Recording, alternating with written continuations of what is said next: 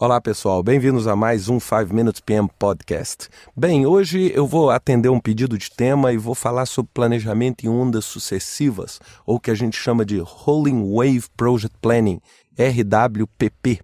É uma técnica bastante utilizada para trabalho inventivo, ou seja, no modelo convencional de planejamento, usualmente nós planejamos o trabalho inteiro, ou o máximo de trabalho possível antes de começarmos a execução das atividades do projeto. E isso é às vezes muito desafiador quando a gente tem um projeto que ultrapassa aí um período de tempo razoável, onde realmente as partes finais do projeto se tornam uma caixa preta, né? Por que uma caixa preta? A gente vai precisar de esperar o projeto se desenvolver para que aí sim a gente tenha uma clara definição, né?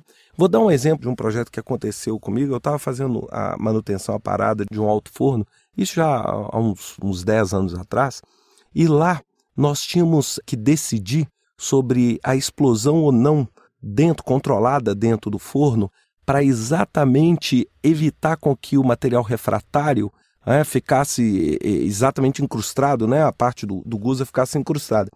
E isso foi um dos maiores desafios nossos. Por quê? Porque nós não sabíamos se nós teríamos ou não que explodir, fazer essa explosão controlada. E isso é um exemplo de caixa preta. Você só sabe quando você, por exemplo, vai abrir, né? Quando você abre o forno é que você vai ver se você realmente vai precisar de fazer uma explosão controlada ou não.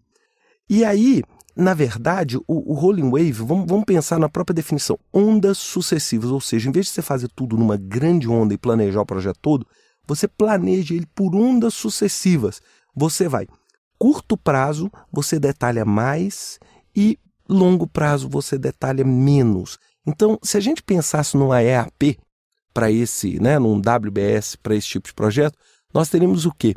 Nas fases iniciais, muito mais caixinhas, muito mais pacotes de trabalho. E nas fases finais, nós teríamos muito menos pacote. Então seria aquela árvore, né, se a gente fizesse um EAP, bastante detalhada no início e extremamente pouco detalhada no final.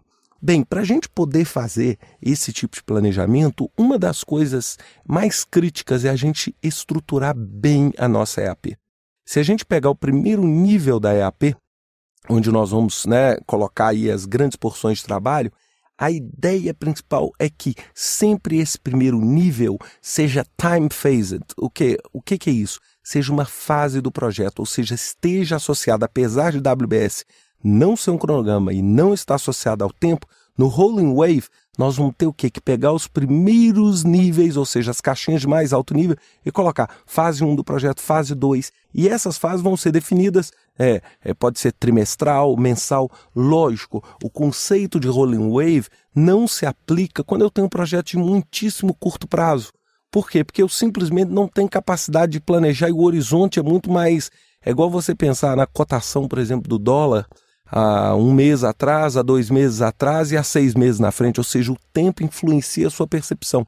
Então, projetos curtos, o Rolling Wave, ele praticamente não é aplicado. Agora, se nós temos um projeto que vai levar aí 1, 2, 3 anos, ele é completamente aplicável para a gente. Por quê? Porque o horizonte de 2 anos é um horizonte onde a minha estimativa de custo é mais pobre, a minha estimativa de trabalho é mais pobre, a tecnologia muda drasticamente. Então é exatamente isso que vai se tornar uma característica clara do uso do Rolling Wave para projetos mais longos.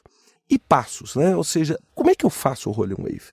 Primeiro passo é avaliar a natureza do projeto, ou seja, que tipo de projeto eu estou fazendo, com quais características esse projeto tem para que eu possa estruturá-lo por fase e detalhar apenas a primeira fase, depois posteriormente a segunda, posteriormente a terceira.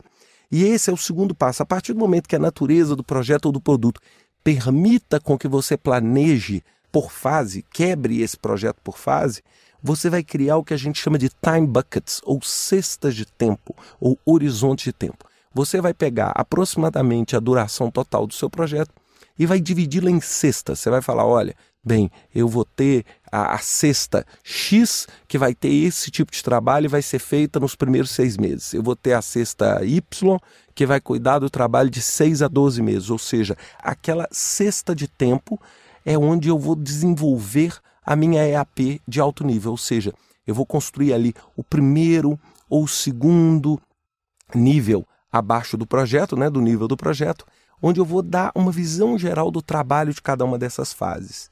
Em seguida, eu pego a cesta atual, por exemplo, se eu estiver fazendo o primeiro ciclo, a minha primeira cesta. Aí, aquela EAP que tinha 2 caixinhas vai virar 100 caixinhas. E aí eu tenho o planejamento detalhado da minha primeira cesta. Aí, a próxima fase é executar essa cesta. Eu executo o trabalho dessa cesta e lá no finalzinho eu vou ter uma caixinha a mais, que é planejar a cesta seguinte. Aí eu planejo e estouro a cesta seguinte. Estourei e explodi a cesta seguinte com detalhamento, executo, replanejo a cesta número 3. E aí eu vou fazendo isso. Isso vai me dar uma vantagem muito grande, que é administrar a incerteza. Às vezes é muito difícil, por exemplo, você está construindo um prédio e ficar discutindo qual é a cor da cerâmica do banheiro. Então o que eu preciso fazer? Poxa, primeira coisa, se eu vou construir um prédio, eu tenho que pensar detalhadamente na terraplanagem muito antes de eu pensar no acabamento. Pensando aí na parte executiva da obra. Então, com o Rolling Wave, eu sei que eu tenho que preocupar com aquilo, mas eu não me preocupo com aquilo hoje porque eu não tenho informação suficiente. Eu administro a minha incerteza.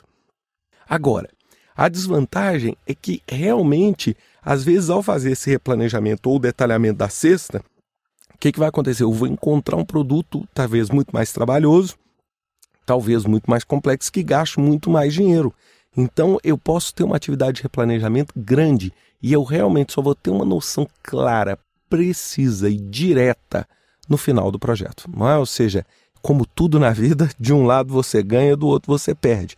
Mas é uma técnica bastante interessante, muito rica, que pode ajudar vocês aí no trabalho de vocês. Muito obrigado e um grande abraço para vocês. Até a próxima semana com mais um 5 Minutes PM Podcast. Até lá.